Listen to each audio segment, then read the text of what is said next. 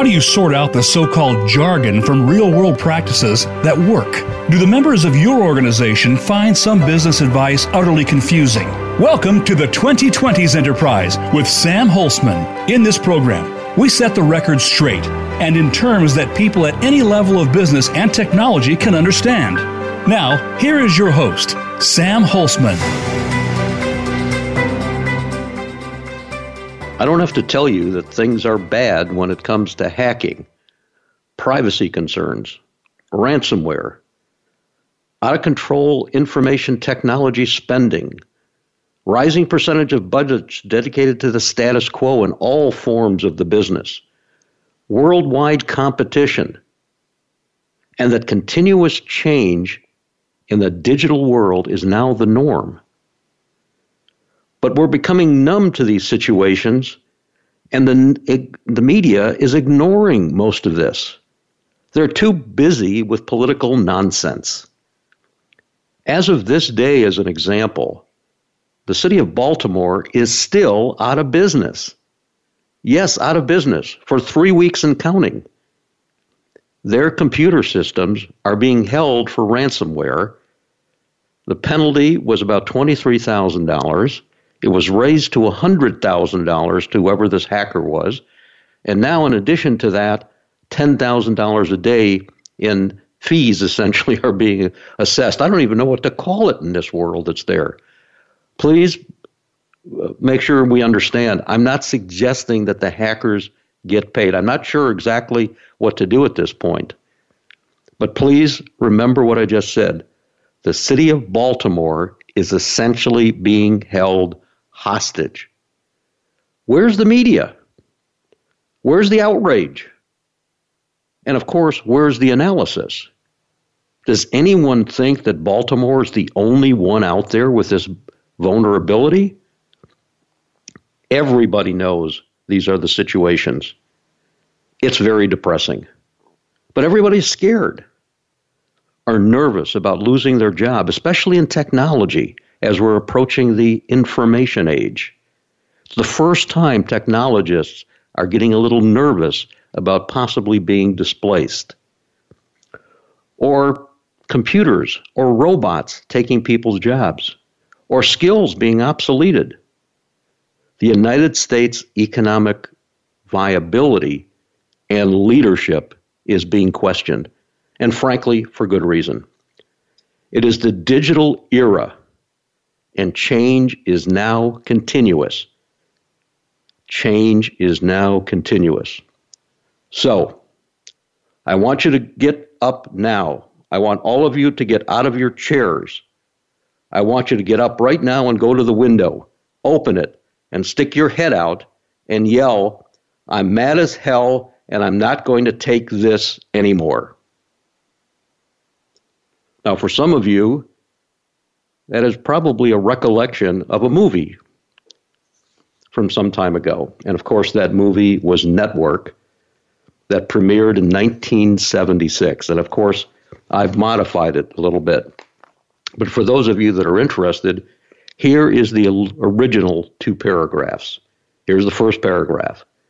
I don't have to tell you things are bad. Everybody knows things are bad. It's a depression. Everybody's out of work or scared of losing their job. The dollar buys a nickel's worth. Banks are going bust. Shopkeepers keep a gun under their counter. Second paragraph. So I want you to get up now. I want you to get up out of your chairs. I want you to get up right now and go to the window, open it, and stick your head out and yell, "I'm mad as hell. I'm not going to take this anymore." And for those of you that are finicky about this and understand it, the phrase was not, "I'm not going to take it anymore." It's, "I'm not going to take this anymore." So the opening remarks here is to hopefully get an understanding that we essentially, especially the communities that we are in, are vulnerable to a lot of different things that we weren't vulnerable before, because we are moving from the industrial age to the information age, and we're going through the internet age. Now, let me bring this a little bit closer to you. Just recently, another article that seems to be buried in the press because we're too busy about the politics going on in the universe, which are not, of course, trivial by any means. But let's take this a little bit closer to home. The title of this article is Security Gap Leaves 885 million mortgage documents exposed. Let me give you that number again. 885 million mortgage documents. Essentially what that says is that anybody that has had a mortgage, and it says here for the last 16 years, has their most sensitive information exposed. And the company behind this mortgage debacle is First America Financial Corporation. And this is not something that was yesterday. Again, this vulnerability would allow anyone to gain access to Social Security numbers, bank account details, driver's license, mortgage and tax records. This is about you and I. This is the information age, not the internet age, the information age. And the techniques that are being used out there to build information systems, computer systems, are in the dark ages. They're in maturity level 1, and we're going to be discussing that in just a little bit. So this is a symptom. The things that we see out there are symptoms that were out there. Now, please remember, a little while ago, in 2017, Equifax, one of the major credit reporting agencies, had a hack, too, of 145 million consumer records, again, including Social Security numbers. Now, why is this important? What the hackers want is to get a profile of you and I. The more information sources and the various sources they can get out there will put essentially a profile of you and I together. And, of course, that includes Facebook, LinkedIn, Instagram, Google, Bing, etc., etc. I am not indicting any of those individual companies. But it's time for everyone, you and I, to wake up and hold these organizations responsible, because the techniques they're using to build information systems are the underlying issue. And blockchain won't fix it. And cybersecurity phrases won't fix it. And multi-factor authentication won't fix it. It's an underlying process. Just within 2 weeks ago, Google had this key that they were providing to people. I think it was for $30 or $40, a security fob. And within the security fob was a hacking activity. In other words, the security device in itself could be hacked. And that's because the underlying approaches that organizations are taking to build systems are based on industrial age practices. Now, there's something that is kind of a dilemma here. Let me come back to the Equifax issue for just a moment. A study found that credit agency was actually credit agencies were profiting from the Equifax breach because they're charging fees to customers like you and I to freeze their credit. So Wakefield Research found essentially that $1.4 billion in revenues were essentially derived for the credit agencies, including Equifax, because they had essentially exposed our data. So you and I are paying people to protect our data that they're supposed to have protected. Yes, it's like a circular activity, and we're vulnerable to it. So it's fascinating to see essentially what is going on.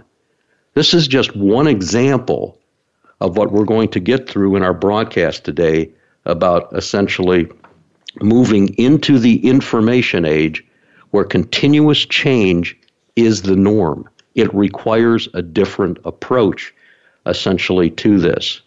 Now, coming back to Baltimore for just a moment, because what we have to recognize, ladies and gentlemen, if Baltimore is vulnerable, then virtually every other city, we don't know, probably at least 51%, if you want to be conservative, are having the same issues. Now, if Baltimore pays the hackers, that's an issue because obviously all these other cities could be vulnerable, or states, or counties. We don't know because the vulnerability is there. Now, what happened was, essentially in Baltimore, and this is just a few days ago, Baltimore was offered a fee of $100,000 for these hacker communities to essentially release the computers from this particular hacking. It started May 7th. Ladies and gentlemen, I want to again mention to you, May 7th, about 3 weeks ago where this started. How many of you have heard about this 3 weeks ago? And they were given until May 17th to pay $23,000. Now the number is over $100,000, and the ransom people are asking another $10,000 a day as long as the fee isn't there. And so it's really kind of, a dilemma. Do you reward the bank robbers for robbing the bank, essentially, that's there? Oh, boy. Tough issue that's there. But who's at fault? And we'll talk about that in just a moment.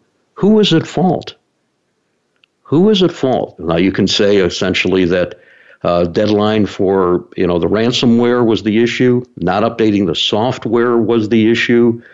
Not making sure that there was enough cyber activities going on, that's there. Please remember, there's no voicemail, there's no email, there's no online bill payment systems, there's no parking data, there's no real estate transactions, there's no personal property taxes. It is essentially an incredible issue that's going on there. And just as a comical note, and it's not funny, the city went and said, what we're going to do to try to get people to communicate is we're going to go to Google.com and sign up all of our staff essentially with a Google account. And what happened was for Gmail, I'm chuckling, it's not funny, but it is. Gmail's looking at all this vast number of people signing up from one location, and they actually blocked it because they thought it was another group of hackers. Of course, after just a little bit of time, they were able to, straighten that issue out. That's there. But again, just May 23rd, Google's automated system, not human beings, were perceiving that these Gmail accounts were the work of spammers until essentially Baltimore officials came and said to Google, hey, it's us. We've got an issue here. Please, please help us out, for a little bit of time. Okay, that's there. Now, the blame game starts. And if you start reading about this, the blame game, here we go. The blame game. That's what we need to do. We got to point fingers. That's going to solve the problem. And the blame game is now the NSA, the National Security Administration. They're the ones that are there. Okay, the New York Times, the gospel of everything, detailed how hackers locked up Baltimore's computer network, and they relied partially on leaked NSA hacking tools, that were out there. Now, please remember the phrase leaked NSA hacking tools. That's a concern to all of us, okay? So the NSA has hacking tools, as it says in this article. They were hacked. If you remember Edward Snowden and that debacle from a few years ago, there was all public information, and a lot of stuff got out, and we don't know exactly what it is, and I have no internal knowledge, and I'm to that situation, but the tool was called Internal Blue. Now, just for your information, same thing, San Antonio and Allentown, Pennsylvania, same type of attack. So here we are at Baltimore. And the mayor and the technology experts there should have gone to San Antonio and should have gone to Allentown, Pennsylvania, and said, what the heck happened here? And they should have broadcast this thing and figured out what essentially was going on. So here we are locking up cities.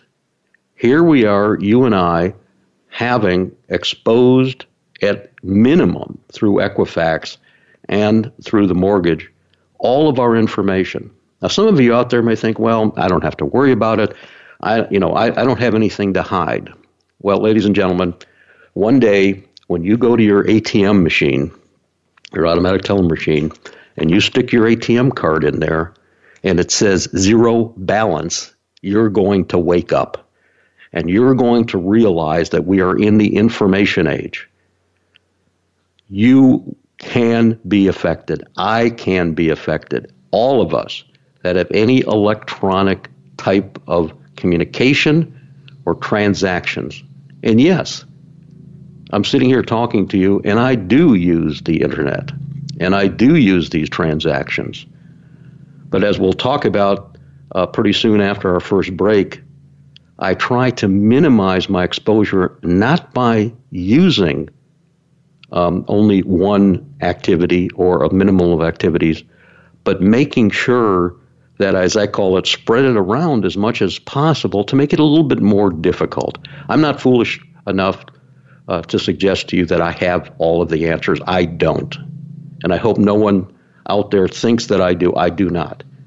But I do have some logic, being in this business since 1972, that there is a pathway to address this. And it's not complicated. But we have to change our approach. And there's a lot of people out there that don't want to change because they have a vested interest in the status quo. And all of those people are steeped in the age that we're coming out of, which is the internet age. And that is the situation that you and I are facing. It's not Big Brother or Big Boys. It's people. And people don't want to change. And organizations have a tough time because of reskilling and the cost of reskilling and changing their infrastructures and changing their software. You can imagine what the cost is going to be. But you and I have to recognize that that cost has to be absorbed by our suppliers and not by you and I. What I'm saying is the hackers have to pay you to restore your data, not we pay them to restore the goodness that's there. We have entrusted them in this.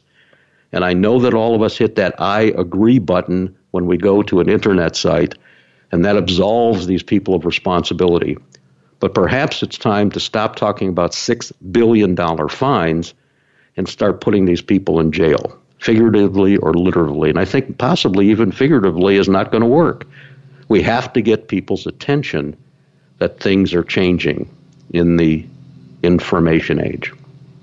So with that, we're going to take a short break, and we're going to come back and talk about some of this disruptive elements that are going on in the digital age and talk about essentially a way to address this. There is a script here, and it's based on hundreds of years of history. I'm Sam Holtzman. You're listening to the 2020s Enterprise with Sam Holtzman. We'll see you back here in just a few minutes. Thank you.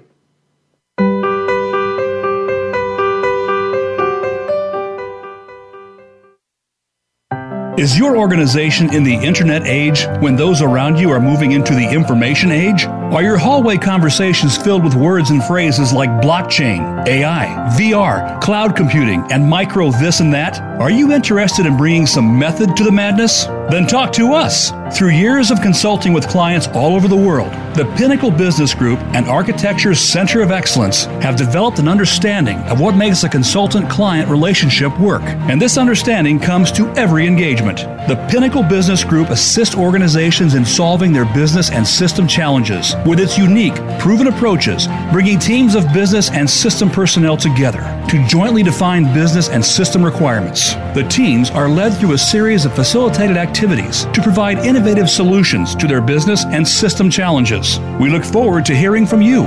Visit pinnaclebusinessgroup.com.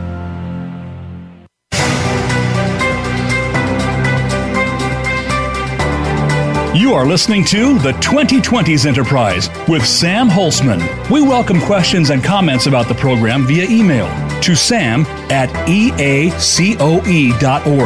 That's sam@eacoe.org. Now, back to the 2020s Enterprise. Welcome back. This is Sam Holtzman. We're You're listening to the 2020s Enterprise, and our first segment was a bit of a tirade, admitted so on purpose, to hopefully get people to recognize that there is a crisis on hand here. And this crisis is going to affect all of us if it has not affected you directly already. And it's because we are entering the information age and we're exiting the internet age. Digital everything is no longer a nice to have, it's an imperative. And that was the internet age. Yet most organizations are actually being inhibited in addressing these new information age realities, at least partially, due to the organization technology's backbone and information technology approaches that are holdovers from previous ages. Have you asked your technology executive, if some of you listening are managers or executives in the business area, how they plan to address orders of magnitude increases in competition, orders of magnitude increases in the speed of change, and the ease of which customers can change their loyalty? If their answer is, we will write more computer programs faster or buy more software packages, you got a problem. There is no way business demands can be met with those types of techniques. Unfortunately, the technology hype that is being sold out there and most advice being provided is just out of date. It's protecting the status quo. And that's a natural human and business reaction, whether we like it or not. Unless there is a change agent that recognizes the world is changing out there. And that's what we have to recognize. It is the information age. And the techniques of the past are just essentially not going to work. Now, let's take a look for a moment at some of the disruptions that have occurred in the internet age and the information age. Let's start with Airbnb. I think most of you know who that is. It's a new way for you to essentially rent a house or a room. And basically what Airbnb is an an information age organization, doesn't own any property. It provides essentially, as I love to call it, a wedding gift registry. What is a wedding gift registry?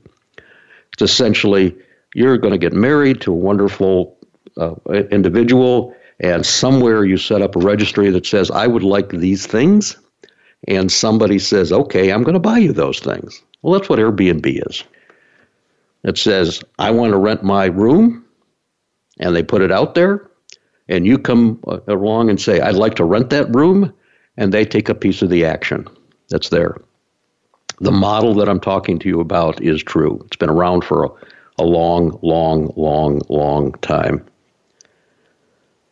An organization like Alibaba, that's not too common here in the U.S. to most organizations. Same type of thing. It's essentially a retailer that does what Airbnb does for merchandise, which is, by the way, a little bit different than Amazon. Now, Amazon started out the same way, matching buyers and sellers, but now they're also going into their own products. They're setting up brick and mortar stores. They're also looking essentially at different distribution models that are out there. Now, by the way, and this is not a statement about Amazon's strategy, but we've been there before, ladies and gentlemen, what Amazon has done. And that company that is very, very similar to what Amazon is doing right now, believe it or not, is Sears, Roebuck and Company. Let's take a look at that for a moment. When Sears first started, they were the Amazon at that particular time. Now, there was no internet. What they had was a massive catalog, and you could buy anything.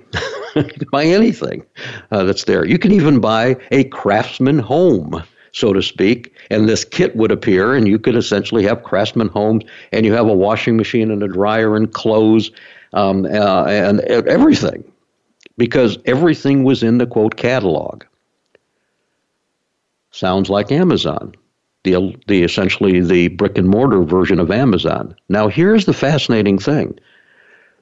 Sears says we have to expand our model a little bit, so we're going to put up these massive stores everywhere to essentially have brick and mortar where people could walk into.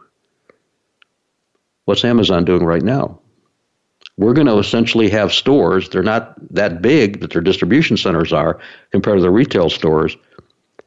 Now, I'm not predicting anything. My philosophy of investment has been very bad. My track record in investing is I buy high and sell low. So I'm not suggesting anything about Amazon, but they're following the same model. And we have to remember essentially what has happened to Sears, unfortunately. Is Amazon going to follow that same path? If you look at a recent article that Jeff Bezos put together, the chairman of and the CEO of Amazon, they said Amazon will eventually go out of business. I didn't say it's going to be an hour or not. This is not my statement; it's his statement. That's out there. Fascinating, once again, fascinating thing that we're looking at. What about banking? Ally Bank. Ally Bank has no retail sites. It's all electronic. They own no brick and mortar. Fascinating, isn't it? Is that the model? What about this example for you? The travel sites, whether it's Expedia or Travelocity or one of those sites. What are they doing? Bridal registry. What do you want to call it? Something else? Matchmaking service. Those types of things. All internet-related companies. Not information age. Internet-related companies. They don't own any airplanes. They don't own only hotels. Once again, matchmaking organization that's out there. And of course, the one that drives me crazy, amongst other reasons, Facebook, that's out there. No content. Once again, the content they have is yours. I want to stress this again. You are giving them content. They own nothing. That doesn't mean that they can't use it, because everybody signs that I agree statement that's out there. But no content. Okay, it's a very popular company, obviously, and a lot of people use it. Same thing, by the way, would be true for Instagram or Yahoo or all those other types of organizations that are out there. There's nothing specific about them. And, of course, Google. Okay, one of the largest, quote, software vendors.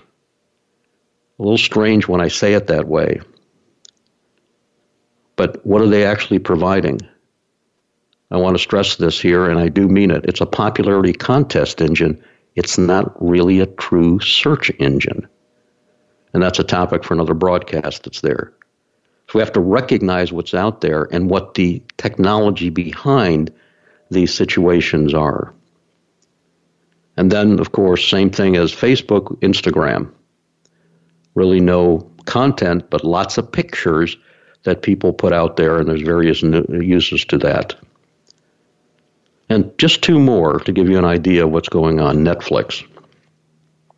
Now, it's essentially a movie distribution site. That's the way they started out. And if some of you have heard lately, Disney has told them, see ya. And what Disney has said is essentially, we're going to set up our own pipe, because that's really what we're talking about. It's a pipeline. And using the oil analogy, if you don't own the oil, then you're vulnerable to the people that own the oil, because they can say, that's a little bit easier in the cyber world, they can say, you know what, I'm going to build my own pipeline, and I'm going to put my own content in there, and I'm going to let the customer, you and I, figure out what the best source of pipe is, but I'm going to give you the best possible content because I own it, and I'm going to make sure it runs through this pipe better than anybody else. Now, we'll see how all this sorts out, because as I said, we're just moving into the information age. My final example is essentially a communications organization. I'd love to call it a telephone company, but some of you probably don't even know what real telephones look like anymore. But it would be WhatsApp or Skype are probably the most common, or WeChat, or one of those things that are there. And by the way, I'm using this media to talk to you right now. So what we have to recognize is what the Internet age has done. The Internet age has done is provide us with essentially a pipe. And that's the Internet age. And the pipe allowed two things to occur. And that was essentially distance and time. Distance and time almost collapsed to zero, which dramatically changed the game. Out there. And that's essentially what we have to recognize, as we look at it. Now, one more comment, essentially that we have to recognize before we get into potential solutions that are based on centuries of history, by the way, as you'll see, is that we have to also recognize that the things on the Internet, and there's lots of different phrases out there, but let me throw some of them out there. The things on the Internet are not vetted. We don't know if they're correct or not. What's on the Internet is published stuff. And as far as I know, that is intellectual property. And if any of you are in the intellectual property business, whether you sell songs or you sell consulting services or you sell anything that is not as a physical product, you know what I'm talking about is intellectual property. And none of you are going to put that out on the Internet for free, because that's the way you make money. As Taylor Swift once famously told Tim Cook at Apple, when Apple was coming out with their music service, Mr. Cook, we don't ask you for free iPhones. Please don't ask us for our music for free. Again, intellectual property, that's out there. So we have to recognize is that the Internet, while we think it's a source of information, I carefully didn't use the word a good source of information, because unfortunately, anybody can write anything about anything. On a positive side, I'm going to use the same phrase. Anybody can write anything about anything. As we start looking at this, some of the dangers start popping out. In an article I read recently, it says social media influencers give bad diet and fitness advice 8 times out of 9, researchers reveal. 8 times out of 9, the advice is bad. And this is essentially a worldwide study, essentially of 9 different influencers in the world of fitness and weight management, provided inaccurate and dangerous information. And these are some of the most popular influencers, that are out there. So how do we know? And by the way, it's a question. It's a tough question. How do we know what's correct and incorrect out there? This is a mess right now when we think about it.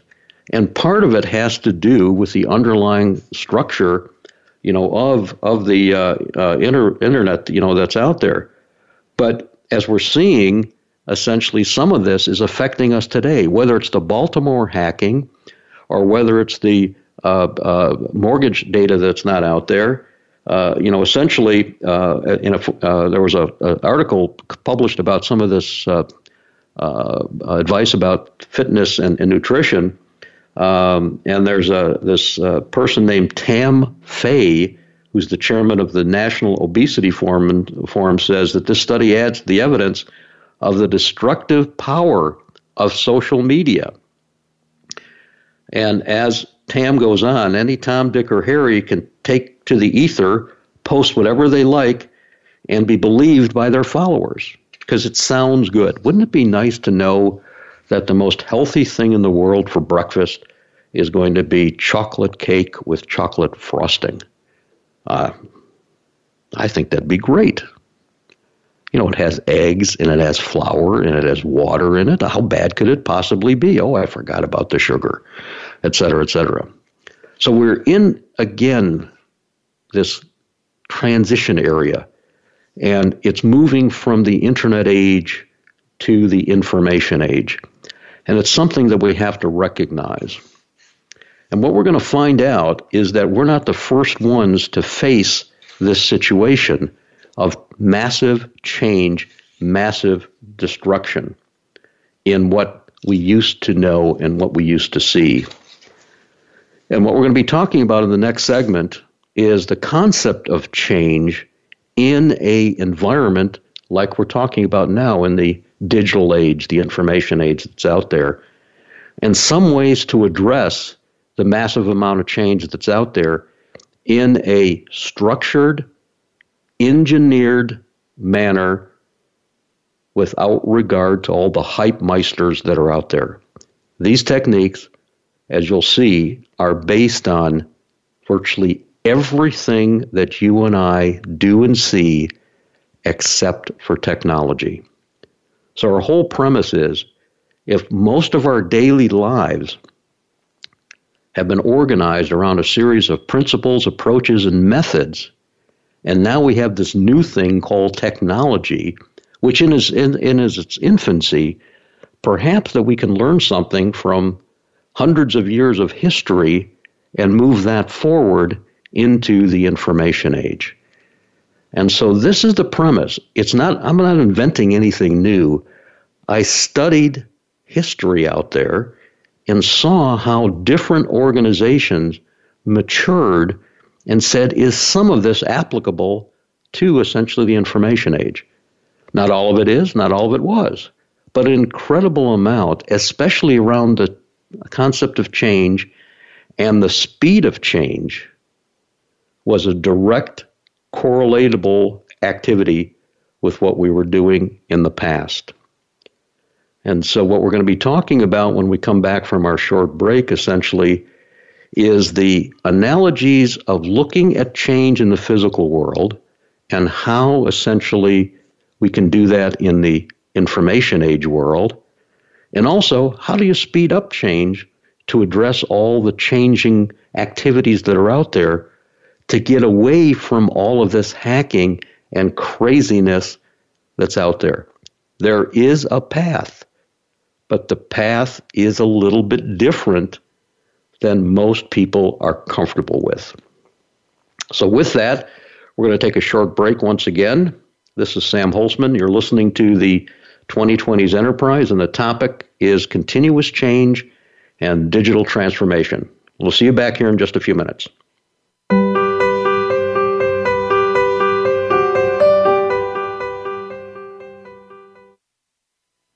Is your organization in the internet age when those around you are moving into the information age? Are your hallway conversations filled with words and phrases like blockchain, AI, VR, cloud computing, and micro this and that? Are you interested in bringing some method to the madness? Then talk to us. Through years of consulting with clients all over the world, the Pinnacle Business Group and Architecture's Center of Excellence have developed an understanding of what makes a consultant-client relationship work. And this understanding comes to every engagement. The Pinnacle Business Group assists organizations in solving their business and system challenges with its unique, proven approaches, bringing teams of business and system personnel together to jointly define business and system requirements. The teams are led through a series of facilitated activities to provide innovative solutions to their business and system challenges. We look forward to hearing from you. Visit pinnaclebusinessgroup.com.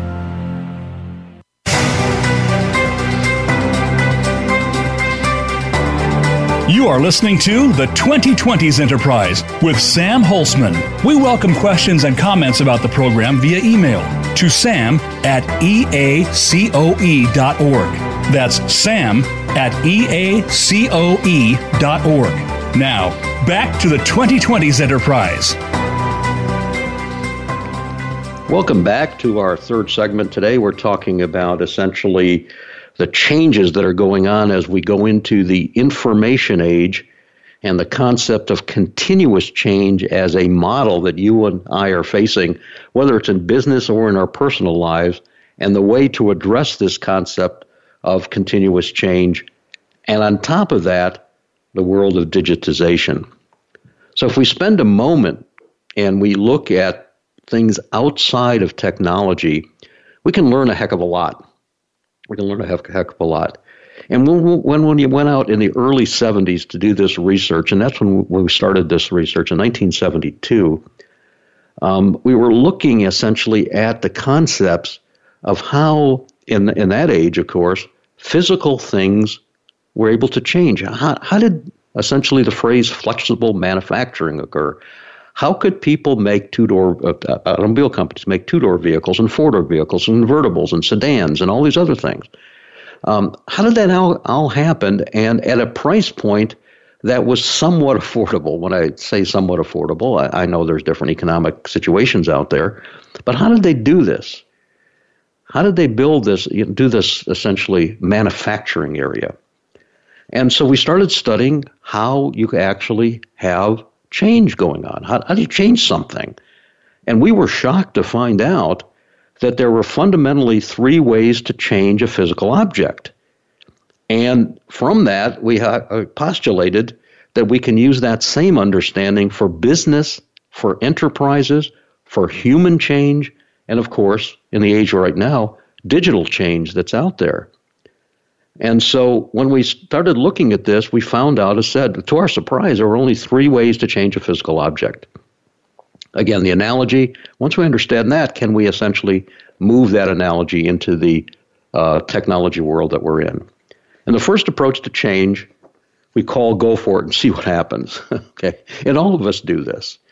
In other words, we look at the risk and reward factor and we say, yeah, this isn't a real problem. It's a risk that we're going to take in this particular environment, that's out there. And we all do it. We all calculate those things that are out there. So we all know that if we're going to change an electrical plug, we should probably turn off the circuit breaker first. That makes a lot of sense before we start messing with the electrical stuff. But some of us say, you know what? Boy, the circuit breaker's downstairs in the basement. I'm pretty careful. I'm going to be pretty careful here, and I know I can take this thing out, that's out there. And you essentially calculate mentally the risk of making that change versus doing what you probably know you should. But we all have those situations, and we call that the go for it approach to change. High risk, low reliability, change by trial and error. Wow. The second approach to change shouldn't surprise all of you, but is kind of harsh. And that is throw it away and start all over again. What do you mean? Well, everything has a useful life. It doesn't matter what it is. I hope I'm not done yet. The computer systems, the internet, organizations, companies, PCs, telephones, everything has essentially a useful life. And so one approach to change is you throw it away and start all over again. And now we're seeing essentially the consequences of that approach as you're hearing now the environmental impact of some of this approach to change, that's out there. And I do want to make a sort of a comment here. And one of the things we're seeing right now domestically here in the U.S. is this concept of plastic being an issue. And all these companies are going out there and saying, we're going to get rid of plastic straws. And I have nothing against, and I have nothing to say bad about the Starbucks company. But they've decided that they're going to replace their plastic straws by a different top that's out there. And essentially it turns out that different top has more plastic in it than the actual straw. But it makes people feel good. It's the feel-good approach to change. I didn't even talk about the feel-good approach because it's nonsense. It's absolutely nonsense. It doesn't get us anywhere. It gets us political points, but that's about it. Or the other approach, to throw it away and start all over again when we see something, don't change it, don't touch it. If you change it one more time, we're not going to be able to fix it, that's out there. So that's an issue too. Throw it away and start all over again. Let's remember here where we are. Remember, there's only three approaches to change. One is go for it and see what happens. High risk, low reliability by change by trial and error. Well, that didn't work. Let's try something else. Approach number two, throw it away and start all over again. That means scrapping it. Think about that for a moment in industry. What is that called? It's called bankruptcy. Okay? Scrapping it. Bankruptcy. And some of you know that my background is from, the Detroit area. And there's a famous phrase by one of the General Motors chief executive officers quite some time ago, Roger Smith. His statement was, as GM goes, so goes the country. Well, unfortunately, you know what happened. The GM did go bankrupt. And what was even more startling is the city of Detroit went bankrupt. How can a city go bankrupt? What does that mean? Throw it away and start all over? What does that mean to society? What does it mean to the citizenry out there? How do you react to it? Cleaning the books, is that going to do anything? Bringing back the zero debt? Well, of course not. Look at the city right now. It's going through a tremendous revival, and I'm thrilled because I'm still a resident. I love the Detroit area, don't get me wrong. But you can't just snap your fingers and say, okay, we're going to run zero debt down there, and then everything's going to be okay, because the fundamental activities are the same. The land mass is the same. The number of pipes are the same. The number of sewer lines are the same. The number of roads are the same. The number of light poles are the same. You can't just snap your finger. It is a fundamental way that we got to rethink this whole thing. And these are just physical examples of these. So approach number 1, go for it. Approach number 2, throw it away and start all over again. What is approach number 3? It's the concept of reverse engineering and then changing it. That is the approach that you can take essentially and assure that the change that you make has a high degree of probability and possibility of actually happening. But there's 2 key words. One is reverse and the other is engineer. And let me start with engineer first. In order to have reverse engineering, you have to have had the thing engineered in the first place. And ladies and gentlemen, the internet was never engineered. It evolved over time. There is no baseline for addressing and managing change. And let me go further. If your enterprise, if your business does not have a baseline for addressing and managing change, you can't reverse engineer it. Now, what is reverse engineering in the physical world that actually works?